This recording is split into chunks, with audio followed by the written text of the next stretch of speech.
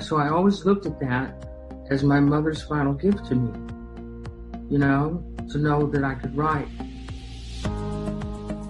In addition to being all the things that Jodi Say is, she is also an amazing author. She truly believes in the power of storytelling, and she uses that natural gift to connect with her audiences at even deeper level. And her very recent book called Almost a Murder, she goes underneath the obvious story, finds the story that lies behind the story.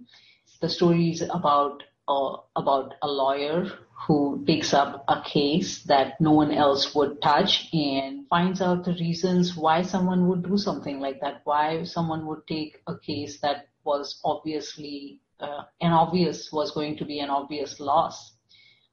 And so, like anyone else, there are questions in my mind. What made Jodi write this book? And what was the process that she used for writing this book? And so many more questions. And I'm sure you have those questions too. So let's listen to Jodi for one more time, and let's see what she has to say.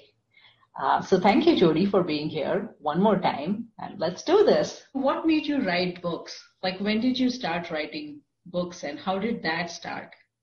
I helped my mother die in 1986. I was with her at the moment of her transition, and the next night I sat down at my typewriter. I didn't even have a computer, and I wrote about the experience of having been with her at her death. And it never felt complete for me, that story that I wrote. And 3 years later, I had moved to Oregon, and I thought it was supposed to be getting easier, but the grief was so crushing. It was just so huge. And I sat down at my typewriter and I wrote the rest of the story. And it was about the difference in my and my mother's spiritual paths, and yet the parallel. And I called it Sharing the Lantern, because I would see sometimes my mother and I on a country road, and she's walking in one wagon rut and I'm walking in the other wagon rut, and we're sharing the lantern to light the way. And so I wrote that story.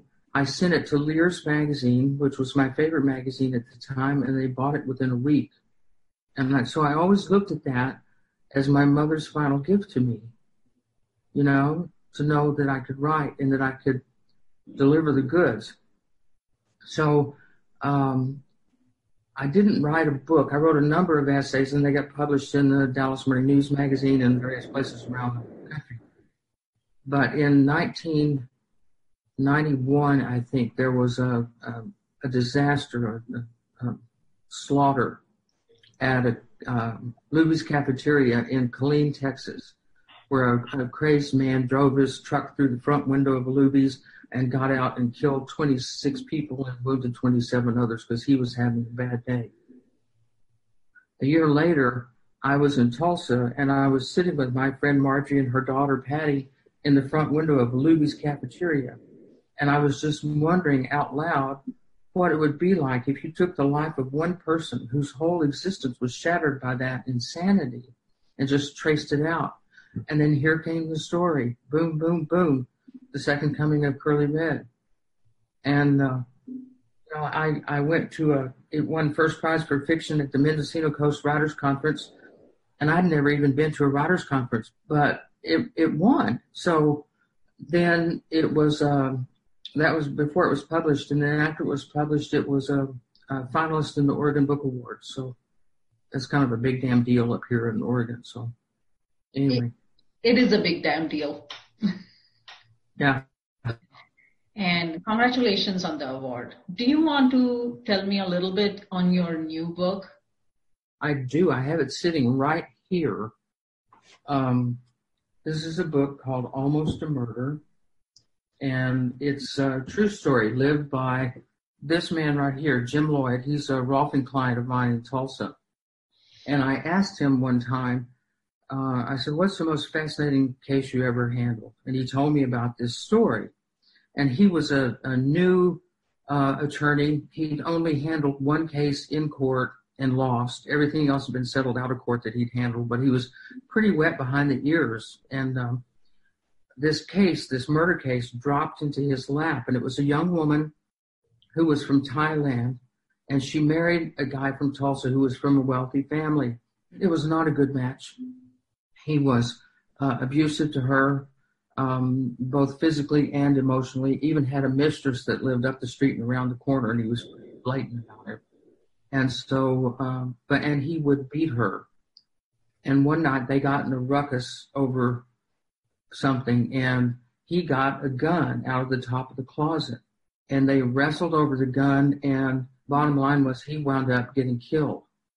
And so the Broken Arrow Police Department, Broken Arrow is a suburb of Tulsa, thought they had a slam dunk. They thought that this was wrapped up. They didn't have to worry about this.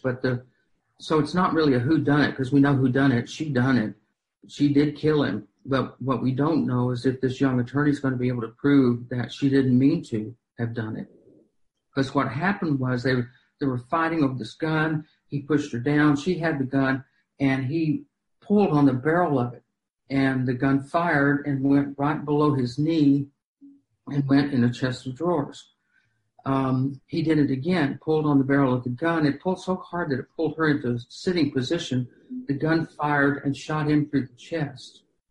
And then he sort of stalked her around the house and in through the garage, and then he collapsed and died. And then she got a friend to help her stuff her dead husband's body in the car and drove it out to, she also blammed him in the head with a baseball bat a number of times just to make sure he was good and dead. There was nothing that she did that made her look innocent. She looked absolutely, totally guilty.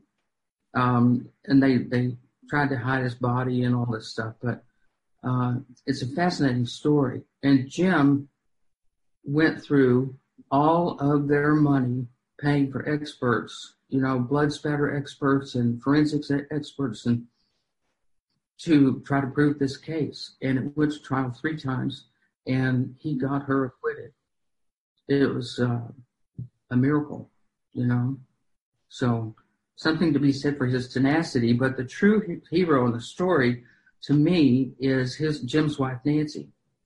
Because if it'd been me, I just kicked his skinny ass down a tall flight of stairs, he went through all of their money. It's a great book.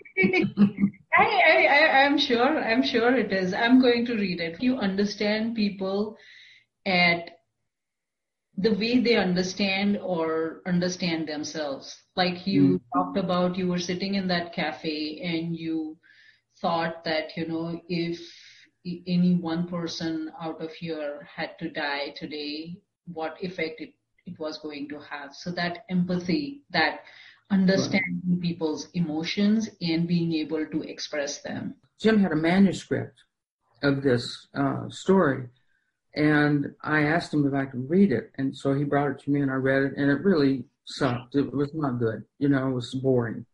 It was like, this happened, and boy, am I a great guy, And so I said to him, why would you do this?